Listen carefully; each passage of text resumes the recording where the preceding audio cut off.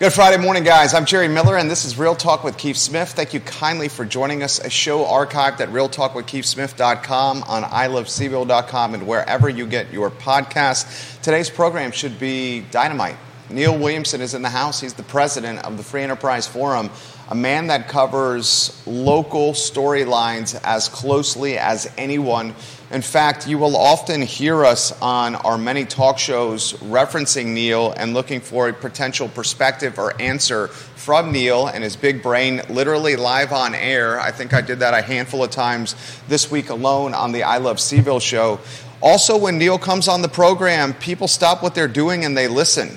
And they watch and they ask questions because they know he's got institutional knowledge, institutional memory, and an institutional network. I think this is going to be Neil's cue to make a joke about being old, and then I'm going to say, no. You're a tremendous resource of knowledge, my friend. Judah Wickhauer is going to welcome Neil Williamson to the program, and he's looking sharp. How are you? I am well, and it sounds like I should be institutionalized. Neil Williamson. Pop culture jokes and one-liners will be plentiful on today's program. Dylan's Rule, thank you for sharing the show. We're very, very grateful for you. We'll go straight to it. Where would you like to begin, my friend? Well, I think you have some news to share. And then we'll tie to the Free Enterprise Forum. So we touched on this briefly yesterday. We'll spend more time on it today. Low High LLC purchased 915 East High Street, the old Martha Jefferson Hospital, from the CFA Institute for $21,900,000. CFA Institute, this is also very important, has agreed to lease back 47,000 square feet from the new owner, Low High LLC, for its ongoing operations. So the CFA Institute will stay committed to the city with its employees. It's a massive employer locally. Furthermore, Low High LLC, and Low High is a branding play on Locust Low and East High Street High, Low High. I initially thought it was Lower High yesterday. I have since been corrected. It's Locust and High, Low High. They're going to open a co-working space and private executive office space, which is one of my businesses, in this location.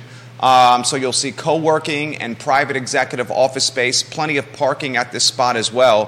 CFA bought this building in 2013, I believe, and they opened their headquarters in January 2014 after a massive renovation that was quite costly. So this is some pretty monumental news. Neil Williamson, first your thoughts on this news. Well, again, you have to have a long memory to remember when Martha Jeff was downtown, but remembering the skeleton that was there, the UVA Architecture School actually did a case study on things that could be done with that building and recognized a number of environmental challenges. Buildings of that era have a great deal of asbestos that has to be dealt with. There was stormwater runoff issues that needed to be dealt with. And I remember reading that report and thinking, this will be a costly revamp regardless of whether they take all the suggestions or not. In the end, the CFA put in a lot of money and converted the building to a beautiful new space. And now they're selling a portion of it because, frankly, they don't need it. And they're leasing back the other. This is not that unusual, and it means that I'm never perfect on the rental market with regard to Class A, Class B, Class C. This is Class A. Right, so this is Class A office product, and we often see businesses that may start in somewhat, I know I worked for an ad agency like this, they started in somewhat opportunistic business park that may or may not have had some shady stores nearby, but then moved up the chain to Class A office space. What does that do? It frees up lower class office space for either an additional business, or the Free Enterprise Forum is suggesting some of that office space glut that is impacted by work from home, not demands, but demands of the workers, may be prime for conversion to home ownership. Yeah, I can't wait to unpack this with you. This is an idea I've percolated with the Mac Building micro apartment on Market Street in downtown Charlottesville. So first, the CFA news. Reassuring to me that CFA is leasing back 47,000 square feet. shows they're committed to the area, although I think the point you made is very applicable. They see less a need for a massive real estate holding and the upkeep that comes with it. So they take a loss financially with this deal. I mean, they're losing money with what they purchased the building for and how much they put into the building and what they're selling it for or what they have sold it for. They're losing money here. But in their mind, they're weighing the cost of the short-term loss versus what could be an even longer-term loss if they hold the building, continue need to maintain it, and they're in a hybrid environment where they don't need space of this magnitude. Is that your read here? Well, I want to back up a step. Please. CFA, what does that stand for? Tell me. I should know this. It's for Certified Financial Advisors. That's Certified Financial Advisor. And it's the CFA Institute. So these are folks that deal with accounting and tax law. They may have looked at the numbers and seen an advantage to taking the loss at this point in their apex of business and take that loss and carry it for a couple of years, be able to write down some income, and it could be they come out ahead despite looking at paper on this particular deal of being behind. But I've never sat for one of the CFA exams, so I really can't speak directly to that issue. Fair. Chartered Financial Analyst. Much better than what I came up with. Chartered Financial Analyst, the CFA acronym. I respect what you just said here. Do you see, and go to Free Enterprise Forum, I'm going to share the link now. The top post on the Free Enterprise Forum is legitimately about prioritizing or seriously considering office conversion to residential. The headline is Albemarle's Goldilocks Housing Solution. Open-ended on this post from you, Neil Williamson. Sure. To steal a line from Robert Liberty, Silver Buckshot, this is not going to solve Albemarle's housing problem. We're probably talking about 100 or 200 units, and they may or may not be affordable, but they certainly would add to the supply. In thinking about this post, I think about Albemarle County and the office product inventory. There are some products that are shiny and new, and there are some products that probably could use a little facelift. And generally speaking, if you're going to be making that investment, the question becomes, okay, what's the ROI? What's the return on that investment? And what we're suggesting is Albemarle County could, with a minor zoning text amendment, allow housing to be a use, residential housing, to be a use in things that are zoned for office. Now, the City of Boston last week announced they're not just allowing it, they're incentivizing it. They're putting money behind this idea. They need housing badly in Boston. My daughter lives in Boston. And so they are incentivizing it. It is a costly thing to do, but it's more costly in tall buildings.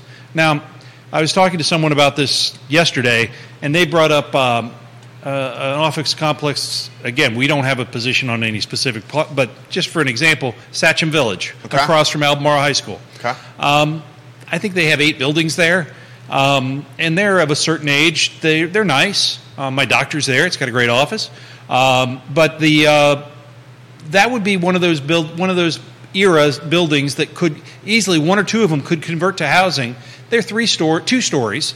And the problem with tall buildings is you don't get the windows and you don't get the plumbing and you have to put in kitchens.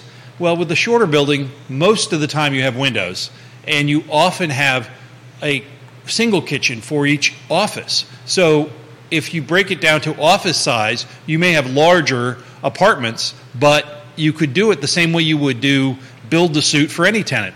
I think you're familiar with that option of building to suit. Doing it right now. And it happens all the time. Yeah. And so if you could do it and not have to change the shell of the building, you've got the parking. All of these are going to be located in the development area, close to what we call efficient delivery of government services, schools, fire, police. And so there's the opportunity there. Maybe 100, maybe 200 units, but a major landowner talked to me about this earlier this week and said, yeah, we could do it. It could work. I don't know that I'd get the same amount of money back, but it'd be better than having them sit fallow. Yeah, okay, and I'll jump in here. It's something I've considered doing. The cost for me personally is put it out of my wheelhouse, but that's not to say a deeper or better capitalized owner could not do it. It's just, in my current position with my holdings, I could not financially afford to convert the commercial units that I own to residential. The likelihood of this happening, what are headwinds that could impede this besides, well, first let's go down the Albemarle County Road. Talk to us about red tape and government and how it could potentially preclude projects like this from happening. Well, let's say nothing changed and Albemarle County didn't do what the Free Enterprise Forum said. Imagine that, if they would ever not do what the Free Enterprise Forum said. Then you would have to go through a 2-year rezoning process. So that would add hundreds of thousands of dollars as well as 2 years' time. The commercial market, I think, I'm not involved in it as intimately as you are, changes about every 18 to 24 months. For sure. And that means you're going through at least 2, if not 3, cycles of ups and downs, additions and subtractions, and economic booms and busts. So I think the concept of just allowing it provides the ability to just do it. You still would have to meet zoning code, the building code, so that it would be safe for the residences. You'd be adding smoke detectors and things. There are things you'd have to do. And it may be that none of it could happen. But why are we as government standing in the way of it happening? That's a great question. I've had an opportunity to interview some potential candidates for the board. Mike Pruitt came on the program earlier this week. I think Mike Pruitt would be all over this. TJ Fatally came on the program earlier this week. TJ Fatally straight up said he's not opposed to expanding the 5% developmental area in the comprehensive plan and believes it's time to do that. Pruitt said the same. So there's 2. Brad Reichel, rhymes like pickle. Reichel? Rickle, I guess it is. Yeah, Rickle, yeah. I think would be in favor of this as well. I do not think, and I'm not throwing shade on Brad, but I think he's got a buzzsaw that he's running against, and Ann Malik, who is seeking, as you indicated on the feed earlier this week, her 5th term. That would be a difficult one to win, but time will tell. Crazier things have happened. I think TJ and B. Lepisto currently in the Rivanna district very well could be a toss-up because of TJ's local ties to this community.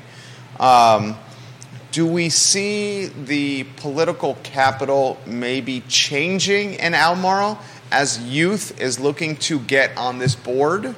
Or do we think the political capital is still where it's been for my 23 years of being in this community? And that political capital, I would say, is rigid and or resistance to new development and essentially big-time change. Your thoughts? Well, since we haven't truly changed the development areas since the Carter administration, to suggest that you're resistant to change might be an understatement. For sure. That being said, I think that I commend the candidates who are running, because contested elections means you're talking about ideas and explaining your position on ideas. I love contested elections. Nothing against the Scottsville candidate. I just would wish they had a contested election. I wish I knew somebody who was willing to run. Would somebody please stand up and run? Somebody run for the seat here. For the Scottsville district. Mike Pruitt currently running unopposed, so I think we can say he's going to be on the board. Contested elections do matter. Keep finishing your thought there. So the idea, what we've stated for over 10 years, is that, okay, we won't talk about expanding the development area. Let's talk about what it would look like, what the environment would look like when we could talk about expanding the development area. What about when the development area is full based upon 10 years of approvals by the Board of Supervisors for density? Oh, wait a minute, that's now. So I think that the time is right for a discussion of development area expansion. It's not going to happen. It won't be in this iteration of the comprehensive plan. Despite my best efforts to move forward the lasagna model, it doesn't seem to be catching on. Maybe I need to offer free breadsticks or something. But the lasagna model was to expand the development area and break it into two, the urban area, the suburban area, and then add a transitional area that would allow 2-acre lots with well and septic. That would be rather than the current rule of 21 acres in the development area. And right now, as someone else wisely said, and I can't remember whom, the Albemarle community is not willing to embrace increased density, and the Albemarle community is not willing to embrace development area expansion. So there you are. There you are. Diantha McKeel said in the chair next to you, why am I going to expand the 5%? And I mentioned this to TJ Fatally. I mentioned this to Mike Pruitt. She said, I'm not going to expand the 5% developmental area if we have so many vacant storefronts and shopping centers on Route 29. There's no reason to do it. What's the zoning on those? The zoning on those, tell us, commercial? Most of them are commercial or office. Yeah, so you're talking about here's an opportunity here. If you, one line in the zoning code, allow residential in things that are zoned commercial or office. And we're seeing that with Seminole Square, although Seminole They had to go through a rezoning. Yeah, they went through a rezoning. Okay, and that took forever. Is that city? That is in the city. That is the city right there. So Great Eastern Management is bringing a sizable portfolio of apartments to where Seminole Square is located. I actually had a client that considered opening a business in that shopping center, but the construction that's on the near horizon for that project, the apartment conversion, prevented long-term lease potential. And there was some ceiling height capacity issues as well. So we are looking at a different space. How do you see the Seminole conversion to apartments impacting things? Well, that's more of a build-out rather than a conversion. They're not taking the existing buildings. They're taking a corner of that parcel and putting in, I believe it's 5 apartment buildings. That's right. And the interesting thing is these are taller apartment buildings. They are right on the transit line, and because of the topography, they're headed down toward the creek at that point. While they are taller buildings, they won't appear taller from the folks driving even on Hillsdale, let alone US 29, right, because of the change in topography. So that's important for approval purposes from local government. Do you think Albemarle County could be influenced at all by this, what was a shopping center being converted to apartment complexes? Because let's cut to the chase. I think this is a brilliant idea. You have really, really, really, really good ideas, and that's why we follow you here. If we take empty shopping centers and make them apartments, and they're right next to where all the amenities are that people would need from apartments, you could potentially limit sprawl, you can limit wear and tear on roads and other infrastructure. You're keeping people where we wanted people to be anyway. But why isn't it happening now? Because you know this as well as anyone, local government doesn't move quickly. And local government doesn't adapt to the free market, the free enterprise, like it should. I mean, it always seems to be behind the free market and capitalism and the speed that entrepreneurs and small business folks are operating within. And it's illegal right now. Well, it's illegal right now, but why not convert that? Why not make that little line change? I mean, what would keep them from doing it? I'm still looking for that answer. Yeah, that was the first question that I raised. Why wouldn't we do this? Why? I would imagine Supervisor Galloway would be about this. He's a practical, common sense guy. Supervisor Andrews has really surprised me, and I'm not throwing shade on Supervisor Andrews. He's doing a heck of a job.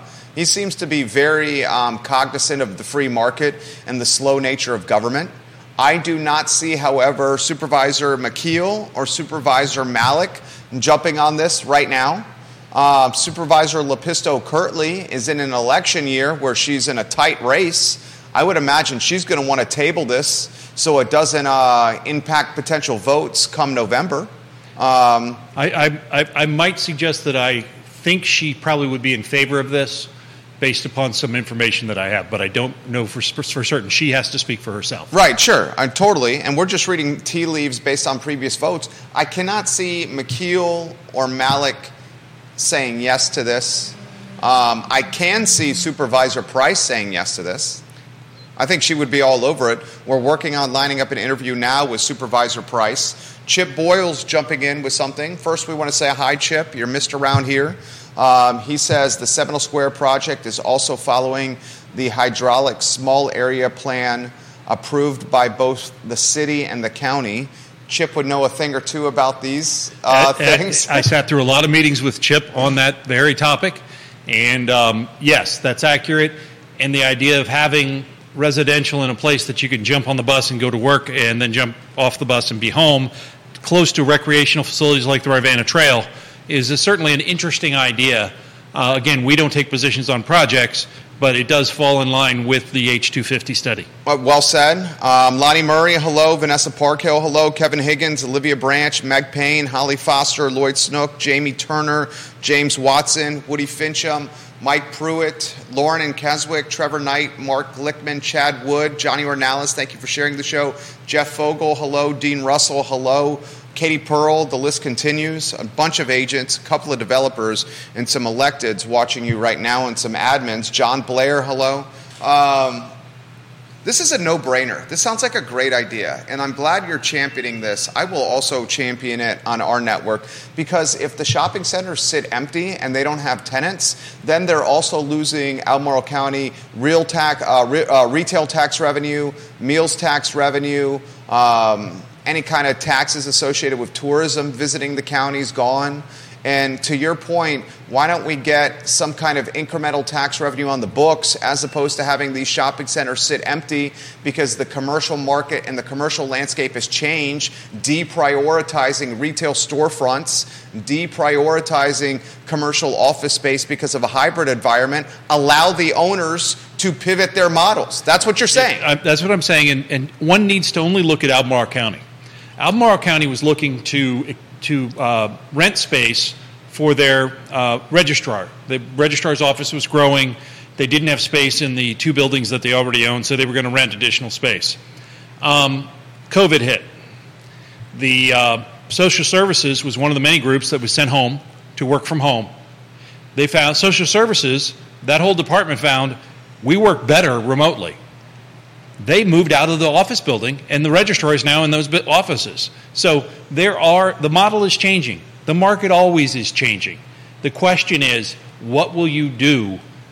Is it in your goals to provide housing, equity, and affordable housing to the community? Now, I can't guarantee all this would be affordable based on some of the costs, upfront costs, but more housing means less costly housing. Yeah, Nicholas Erpe, welcome to the program. And it's important to emphasize this. I'm seeing people make this comment about Dairy Market and Dairy Central, and how Dairy Market and Dairy Central and Chris Henry are expanding their footprint and adding more housing.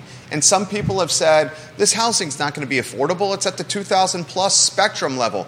We have to realize this, and perhaps some elected, I don't think Mayor Walker realized this, and I'm not trying to throw shade on her, but if you create housing at the top price point, what ends up happening is folks that can afford that price point gravitate to the shiny and new, and those folks that gravitate to this higher level are then opening up housing at the next level right below the shiny and new, and then that gets filled by people who want something nicer. And when they come up to that second slot, the third slot gets open, the fourth slot gets open, the fifth slot open. So as sexy and shiny and new comes on the market, that does have an impact at lower price points on the housing pyramid. You offer some perspective on this if you could.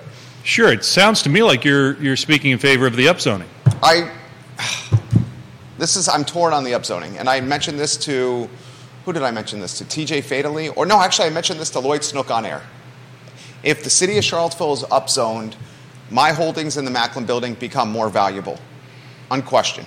And if the city of Charlottesville becomes upzoned, my house in Glenmore becomes more valuable. Right now there is not a single unit for sale in Glenmore. There's not one unit for sale because people are sprinting to HOA neighborhoods because of the fact that the HOA is going to prevent density from happening there. So upzoning literally would drive value and wealth for what I have.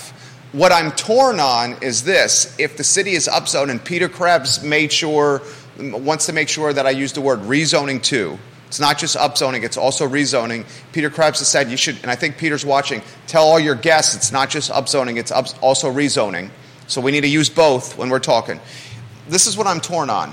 The developers I work alongside said, yeah, we're following this closely. If we upzone and rezone, then we're going to have more flexibility with the dirt that we buy, which means we can put more units on the dirt that we buy, which means that we can get more ROI on the units that we build on the dirt that we buy. But they've said to me, Jerry, be mindful that this dirt is going to be more opportunistic, so when we buy it, it's going to be more expensive. And when we buy it at a more expensive price point, we're doing it at a time where the interest rate environment is expensive, the cost of goods environment is expensive, and we have a labor shortage where the folks working on our property are demanding the highest salary they ever have. So they're like, all these factors are going to work against affordability, but this is your opportunity to chime in, more housing. So switch, if we could hit the rewind button to we build it up here, and we free up all this space. So the reality that I see, based upon discussions with economists, is this is an evolution, not a revolution. For sure. And you're going to see projects come forward.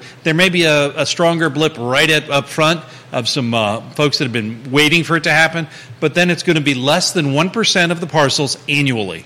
That type of change is very, very acceptable. And I think that some of the most dramatic changes that have been proposed, I've heard Mayor Snook on your program as well as others say, we're not doing the 100% affordability. Brian Pinkston said it point blank in a City Council Planning Commission work session, that's off the table. So the double density, 100% affordability is not going to be in the final draft that we see in a few weeks. So that is my understanding. So a lot of the highly concerning pieces. Now, the most recent viral video with, I love a vape shop in the middle of a neighborhood. I thought that was a great touch. Oh, it was a great touch. I'd love to drop that in the middle of Glenmore, see what Jerry has to say about that. But, we had to do a little scaring. We had to do a little scaring with the video. Mom fear is a great fear. We all recognize marketing when it's good, regardless of where it comes from. Thank you, Neil. Thank you. It is an interesting dynamic that folks that are clearly wanting to have some limited commercial in their neighborhood so that they don't have a food desert, so that they can run out and get a dozen eggs, are not interested in having a vape shop. So how do you manage that? That's an interesting question. But it is possible to do through zoning, and I think that the powers that be have heard those cries, and I think you're going to see some changes to that ordinance before it goes to public hearing. I think I 1,000% agree with you. Mayor Snook pretty much referred to that, at least that he would be voting that way. And he mentioned that he has not, Mayor Snook, I believe, is watching the show literally right now. He indicated that he has heard from constituents and voters about that, and how he would like to proceed, and he didn't want to speak for his fellow councilors, was exactly how you just described. So they're listening to folks. Unpacked upzoning and rezoning. Peter, I listened to you as well. Peter Krebs, Piedmont Environmental Council.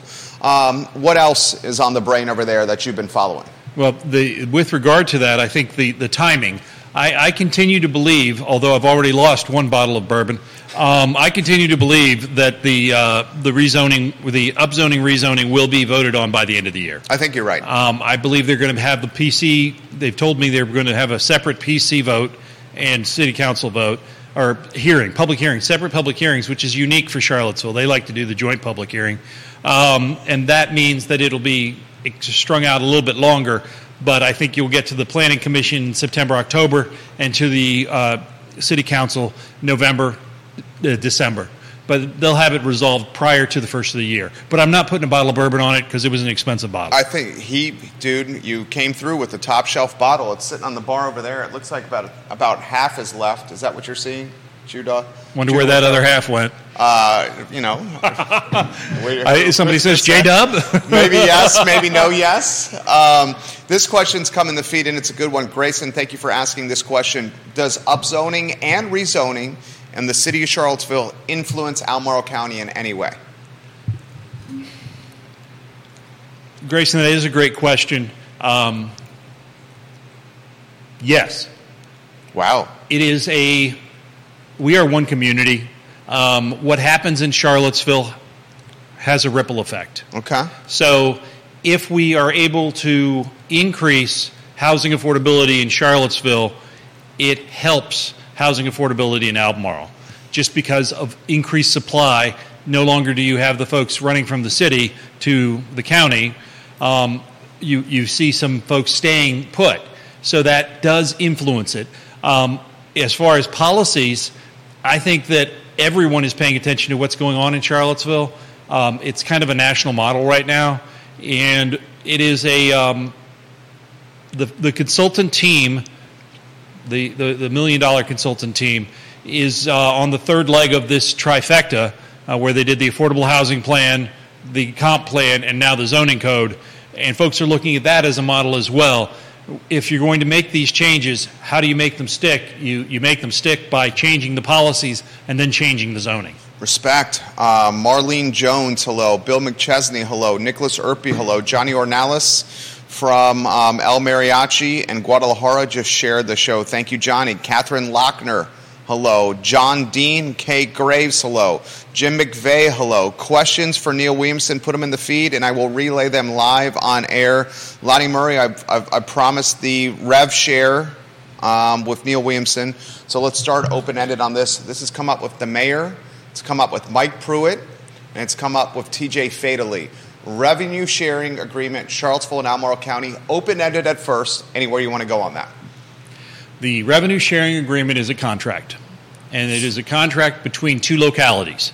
It was approved by referendum by both localities, and would, in order to make any changes, it would require a referendum by both localities. There have been efforts over the years to get the state involved, and the state said, you signed a contract. We are not party to that contract. We don't want to be a part of that contract. Folks tell me, well, a year after you signed the contract, the state said they forbid annexation. Well, actually, they prohibited it for a short time, and that's been renewed a number of times. The thing that people forget is that annexation, people say, well, this revenue sharing, it's forever. Well, so was annexation. It was forever. We should set the stage on what was happening. This is 1982 here. Set the stage of what was happening then. Where were you in 82, Jerry? I was, in 1982, I was learning to crawl. I had no teeth. I was drooling all over my face. There was probably pee in my diaper, and I was making life for my mom and dad, small business owners, literally a living hell. Well, I think so I was many things 6 haven't months changed. old. No, my mom used to always say this. It's so funny that you brought this up, and then I'll get out of your way. I was a very challenging child.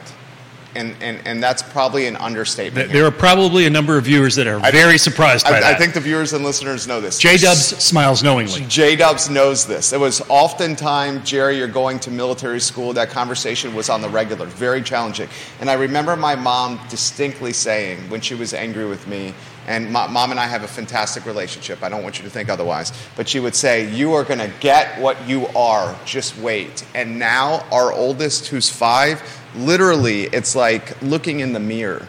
Wakes up at 5:45, 6 in the morning, sprints into our bed, is jumping on the bed saying, what are we doing now? Goes to bed at 9:30 p.m. at night, does not need sleep, is 1,000 miles an hour at all times, and is relentless. So little background here. Set the stage, 1982, Charlottesville City is maybe threatening, maybe leveraging, maybe playing the game that it's going to annex some of Albemarle County. There were maps. And there was a great, if you go online to freeenterpriseforum.wordpress.com and click on the reports button, you can see the hindsight report, which kind of lays it all out. We wrote this a couple of years ago because this discussion just kept coming up over and over again. And what we did is we worked with Derek Burdoff, who used to work for the county, and did a GIS study of the tax revenues that came from that very map.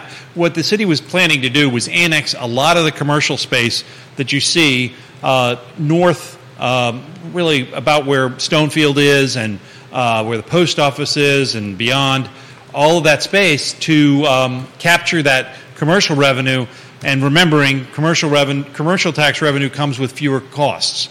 So there are some residences in this space, and Diantha McKeel, when she read the report, mentioned you didn't calculate that out, and I agree that's a fair criticism, but the reality is the vast majority was well designed and very much drawing a gerrymandered map to capture commercial revenue.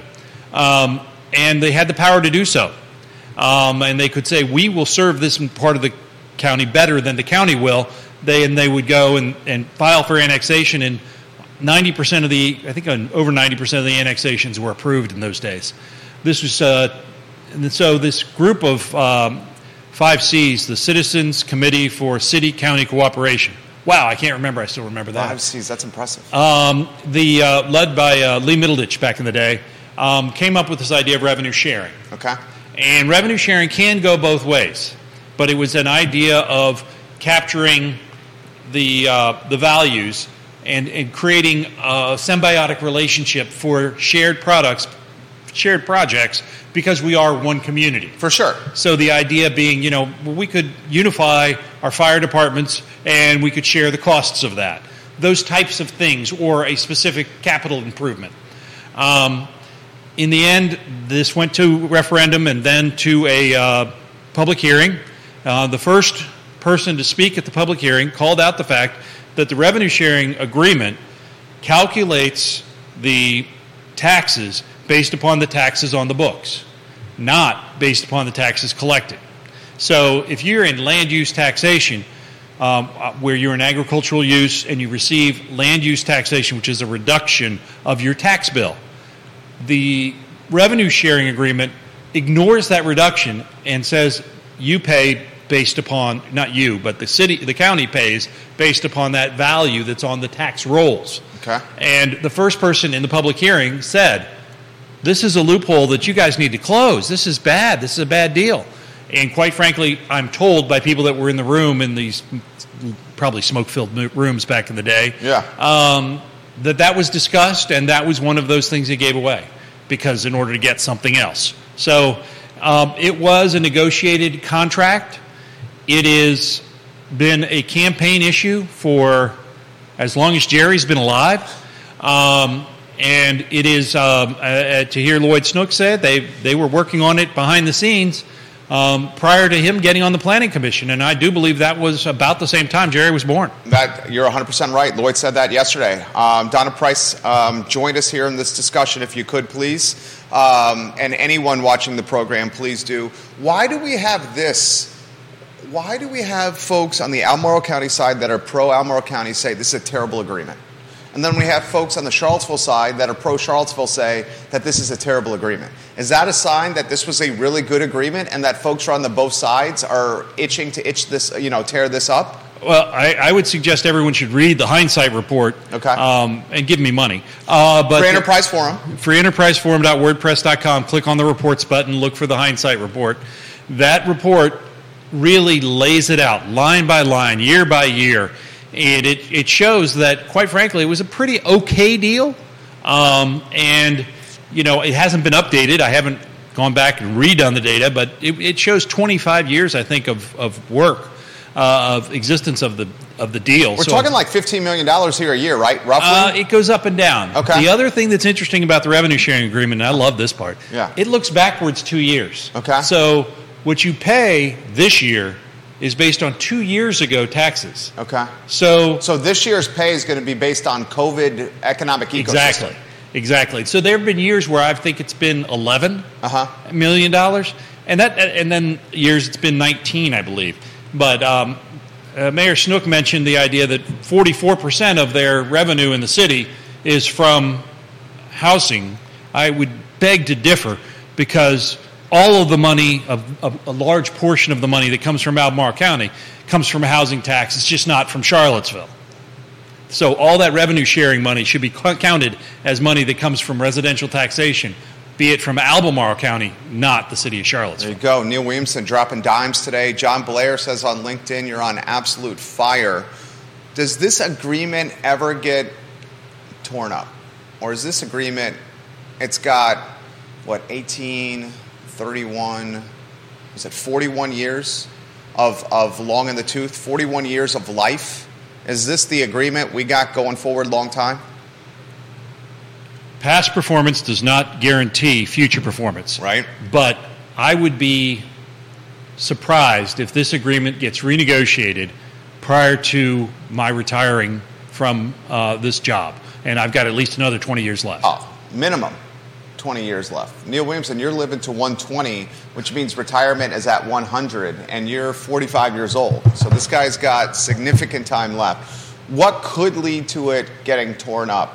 Would we need to have majority vote on the Board of Supervisors and then majority vote on City Council to even consider this? Renegotiation? It would require a majority at the beginning of their terms to do that. Now remember, that's counting to 4 in the county because we have a 6-member council board and a majority in the city, and then those would have to probably win their reelection to get it to a referendum, and then it would require a referendum on the part of the city residents and the county to endorse it. Yeah, that's not going to happen. Well, I mean... So you basically are saying we would need, on the Board of Supervisors, 4 of 6, and those 4 of 6 need to win 1 term, and those 4 of 6 then need to get reelected again for a 2nd term, or people that vote like the 4 of 6 would have to be reelected to keep the momentum going, and we would need 3 of 5 on City Council to be in favor of it over a 4-year term, and then either get reelected for another term and or have folks that are in the same mindset as them. And we would need a voting referendum in both the county and city that has majority saying yes to this. That's a lot of headwinds. Off the stone guy, nothing but net. Yeah. Neil Williamson, I love this guy. What do you say to the folks that say this deal was done in extortion type of setting? Because that's been put on the feed, which I've seen. I know you've seen that comment. Any deal that's made is built with compromise in order to get the deal done.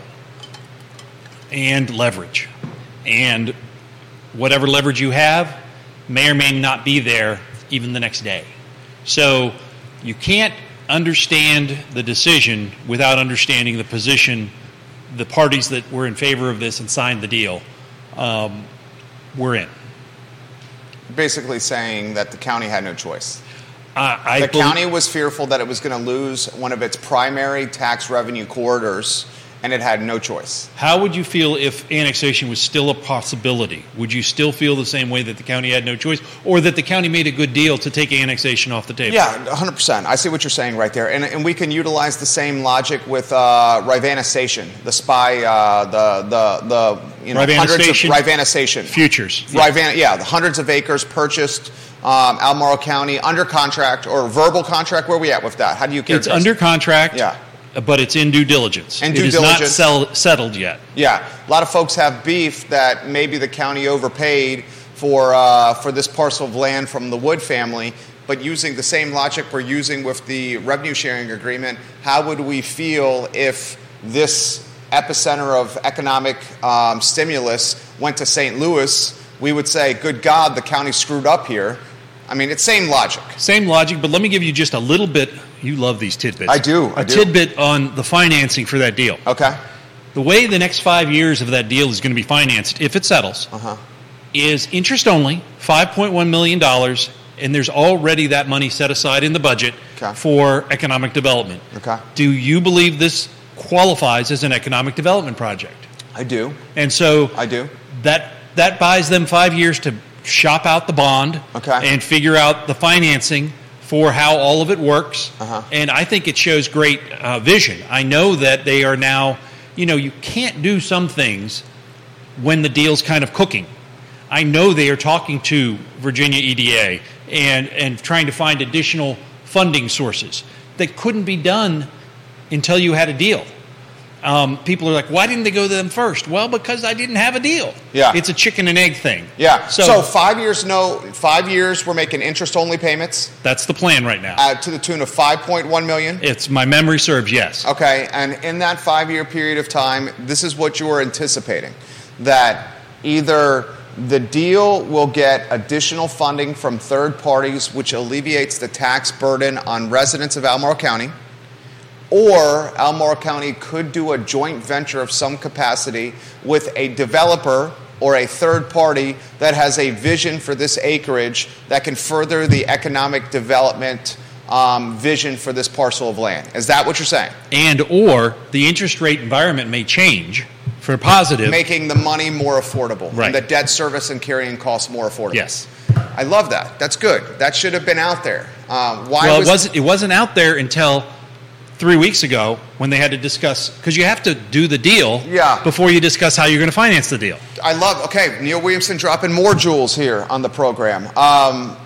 The folks that say the Wood family is sticking it to the county, I don't think you buy that. I certainly don't buy that. The guy's just doing a deal. Is that how you look at it? There's a contract between two entities, the county and the landowner. Yeah. The county was not kicking and screaming into the deal. Right. The landowner was not kicking and screaming into the deal. We don't take positions on projects, and we certainly don't take positions on contracts that are negotiated between two independent parties. I love it. That's a segue into East High Street. Wendell again in the news, this time for the land on Rivanna River and the floodplain. He's got a joint venture deal in purgatory with Bo Carrington, a developer, for this land on East High Street and 250 some apartments that are coming. Mayor Snook literally said yesterday on the microphone in your chair on our show that he's in favor of the city buying this land and keeping it or turning it into a park. I believe he said there's an ethical responsibility if we're going to preclude positive use of this land. To buy it from the developer. There's an ethical responsibility to purchase it and then keep it as a park. Now, again... Those were his words. Yes, those were his words. And he even said this. I said, you guys utilize... and he's watching. You guys utilize taxpayer money to get an appraisal on this parcel. Is that appraisal in? He said yes. And then I asked him, what's the value? And he said, I'm not going to tell you. Would that be a logical thing to do in a negotiated position? I respect that he wasn't going to tell us. I love Mayor Snook. He knows I love him here. So your thoughts on this? My thoughts are that this is a parcel. There is a willing landowner. There is a plan. They still have some challenges with access, but there is a plan that could put 250 apartments on that parcel. And that would be more housing. And we need housing. So... there are some that are opposed to it for transportation reasons. There are some that are opposed to it for environmental reasons. There are some that just love the river and want that land that they don't own to remain exactly as it is, the way they don't own it. But if you want to have it a certain way, buy it. Okay. I'm 100% with you on that. In agreement with you again. If the city buys this land, which I think this is where we're going to head, and prioritizes it as a park. And Mayor Snook also made reference that because even though it's prioritized as a park, doesn't mean the park cannot be used for economic development purposes. Okay? And we briefly talked about catering or appealing to restaurants and businesses that want to overlook the Rivanna River. Hogwaller Brewing Company is opening in the old Pie Chest location. Wilson Ritchie and his team are going to be doing something similar with the brewery on High Street. Does this not, how could this be utilized or leveraged, or how could this transition into, say, like a building like the Dewberry, which I asked him as well. The Dewberry is a shell of what it's supposed to be. Now, John Dewberry is paying the taxes on this, and the city has no right to eminent domain it because we're not at the point of blight or we're not at the point of unsafe. And if Dewberry continues to pay his taxes in June and December on this parcel, the city really can't do anything. Should the city jump in and make an offer based on what it's doing on High Street with Wendell Wood and his family for John Dewberry in this hotel? It seems there's some synergies there, or at least they're in the same kind of conversation. They may be in the same conversation, but remember, it is, whether you like the individual or not, property owners have rights. And if John Dewberry chooses to do nothing with that parcel, which he's doing, and keep it safe and pay the taxes, he has every right to do so. I agree. I give you that. But if they're going to jump in and make the Wood family an offer, isn't that the precedent to make Dewberry an offer? Because we're talking about arguably an even more concerning parcel of land, downtown mall. You're making a judgment call. That's fair. That's fair. It would be the concept is there for the city to do anything. They have money to do things. Yeah. That being said, there's been a long talk about the Rivanna and why are we turning our back on the Rivanna River. And, my trip to Greenville showed me all the things that you can do with a river. Right. I mean, it's something else. You've been there. You can do a lot with economic development and a city park in a river area. It does require funds, and it does require vision, and it takes a long time. It would seem there could be a lot you could do with a 10 or 12-story building right in the heart of downtown Charlottesville, though. I would agree. I don't believe it creates precedent. You don't think there's precedent with the Rivanna purchase from the Woods if the city goes that way? You don't think that's precedent? I believe every acquisition should be judged independently. Okay. Because each one has different things going on. Peter Krebs would mention the floodway issues. Yeah. And they're real. They can be engineered. It can be done. And it can provide housing. So if the city chooses to provide parkland over housing, that's a decision that should be discussed as well. Michael Payne, hello. We got to get you back on the show. Councilor Payne. Dave Norris, hello. Thank you kindly for watching the program. We need to get you back on the show as well, Dave. What do you guys think? Viewers and listeners, what do you think here from Neil? Dropping jewels. Jesse Rutherford, we love you, man. Bellamy Brown, hello. Chris Fairchild left this comment yesterday under Lloyd's in the comment section when Lloyd was on the air. I have to throw this to you. Chris Fairchild said, and Chris Fairchild is the supervisor, one of the supervisors in Fluvanna County. He said, in the state of Virginia, recent studies showed that for every dollar in residential real estate taxes realized, $1.18 is the cost of community services burden.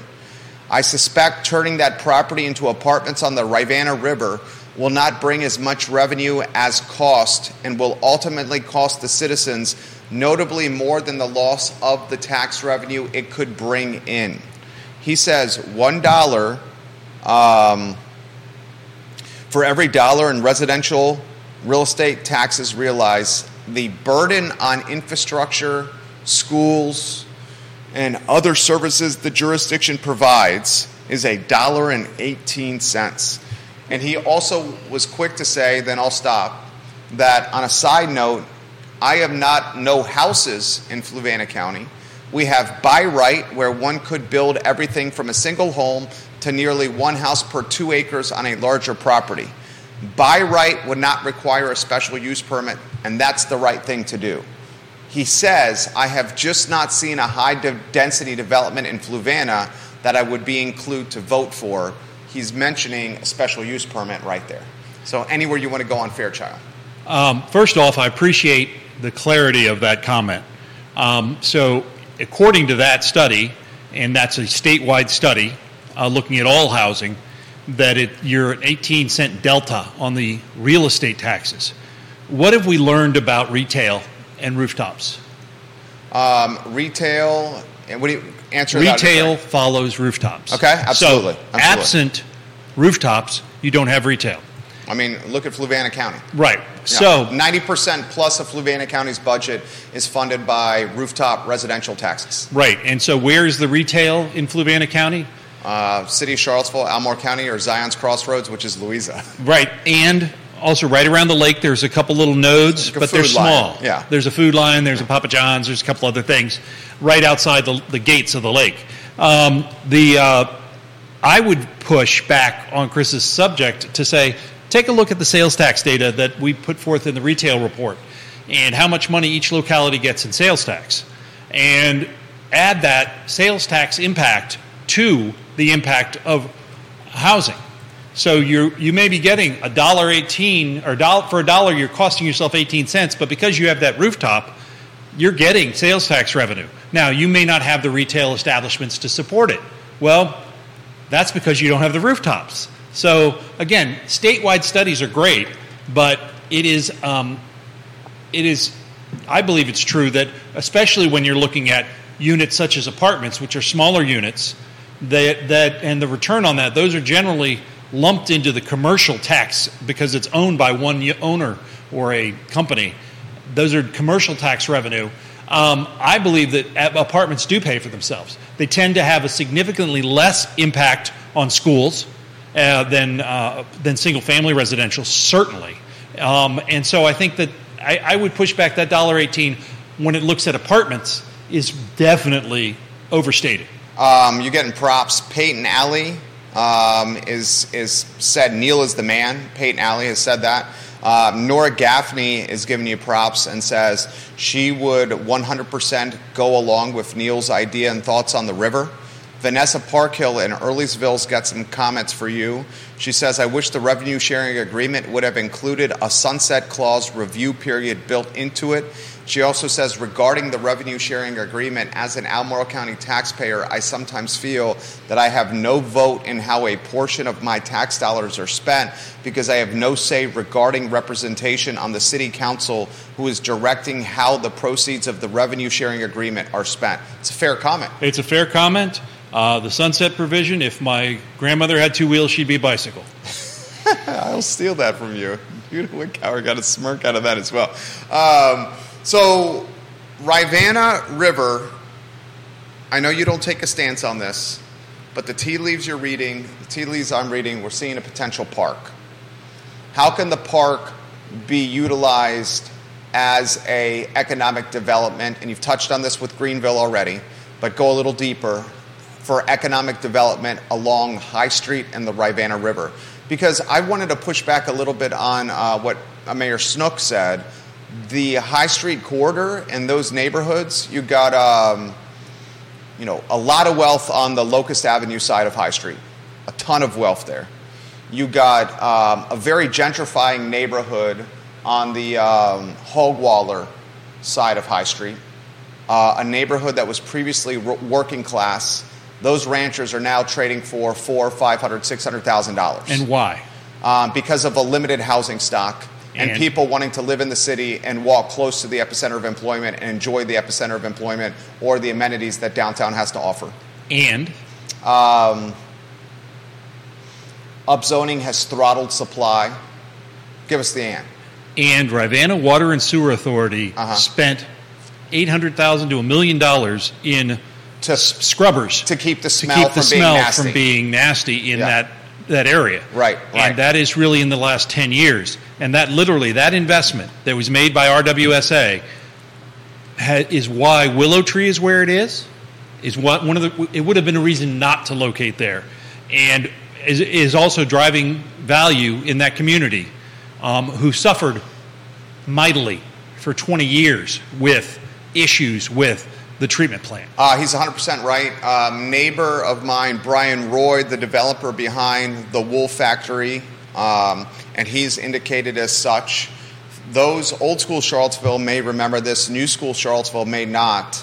The treatment plant made Hogwaller and parts of Belmont, I don't want to say uninhabitable because that wouldn't be fair to the residents that live there, but impacted quality of life with a stench that came from the treatment plant that was a stench synonymous with... rhymes with hit. Feces. I would say feces, okay? I got much more to the point than Neil. It smelled like SHIT, okay? Now that is not the case, so that neighborhood is thriving. So economic development and a park and the river, give us a take. I believe that there's opportunities. If you went to Greenville, you would find out that they, similar to our mall, they did a downtown walkable. They allow parking, diagonal parking, I believe it was, on both sides of the street. But in order to make it happen, they actually made the lobby of the hotel a city park. City employees maintained the lobby of the hotel. That's crazy talk. That's crazy. That's awesome. And when they were able to get out of that deal, they leveraged those funds in elsewhere. But the other thing that they did, and the mayor, who was mayor for 20 years plus, said the big kicker was we had people living downtown. You had to have people living downtown. It couldn't just be a place you go to visit. But has the political climate changed enough that government now wants people living downtown?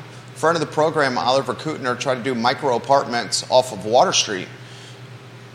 Councilor Galvin, who I have a lot of respect for, Kathy Galvin, watches and listens to the show regularly.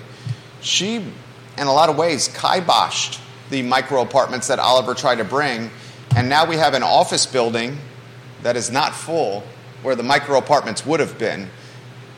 Anywhere you want to go. It seems as though the more government gets in the way of the market, the less they get it right. And I'm not speaking specifically of this project, but in general terms. I concur. I got to get the Greene County news out. Greene County, 2 nights ago, the Planning Commission, right? They greenlit some pretty significant development.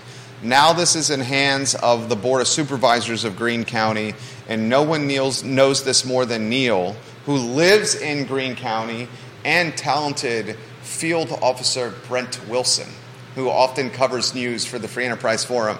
Big props to Brent Wilson, who I know from my sports and volleyball days. Well, you were great in volleyball. I thought those shorts were too tight, but they're still too tight. The Greene County Planning Commission voted 4-1 in favor of a rezoning that would allow a mixed product, 500 units, and allow it to be mixed product. The one vote that was opposed had an issue with the fact that it did not include recreational amenities in the plan. It's not required in the Greene County Code. The market will actually demand such things, but there are sidewalks, but not walking trails, not a tot lot. So the developer at the meeting said that would likely be a part of it. Again, it's not required by code at the rezoning stage. The by right zoning for this is 500 single-family residential.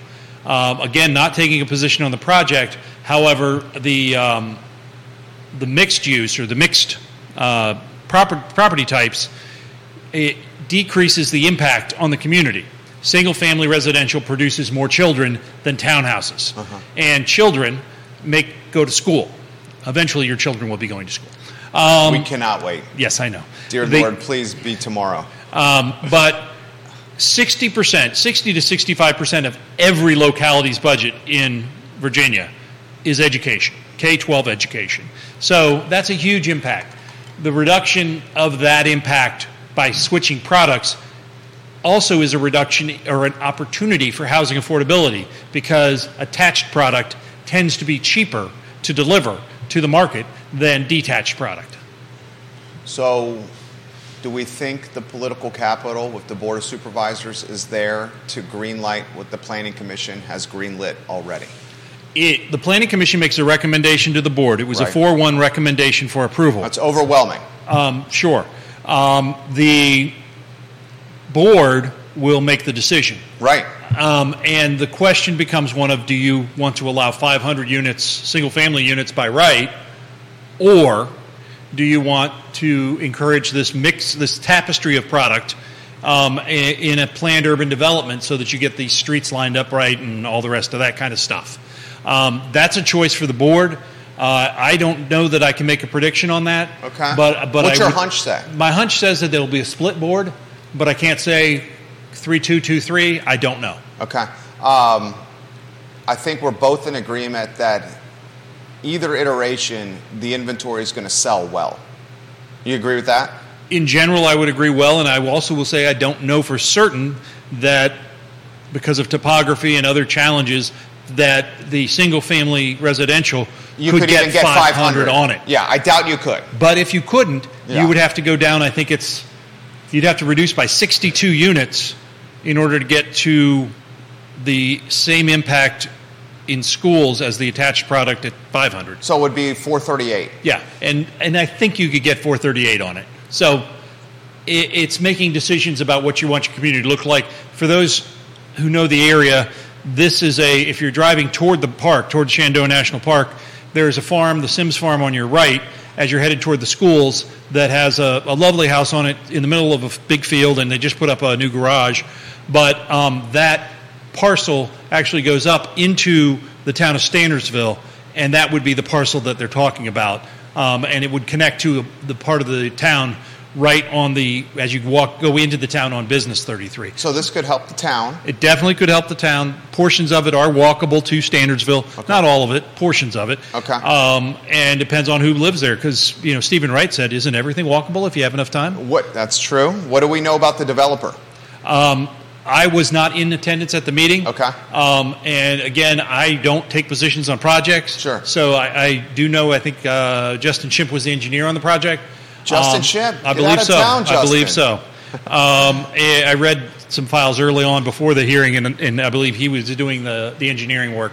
But the idea of providing different product than single-family residential would also speak to Mr. Fairchild's idea of, well, if single-family residential is producing statewide $1.18 in cost for every dollar it brings in, I'd love to see that number for attached product. Here's the next question. If this project's going to materialize, right? This project will materialize either as single-family detached housing or as mixed-use product. What happens once, and you can't see into the future, but I'm hearing from a lot of your residents and some of the folks that we've had on the program, won't mention any names, that the resistance level to new housing is ticking to levels that folks have not seen in green.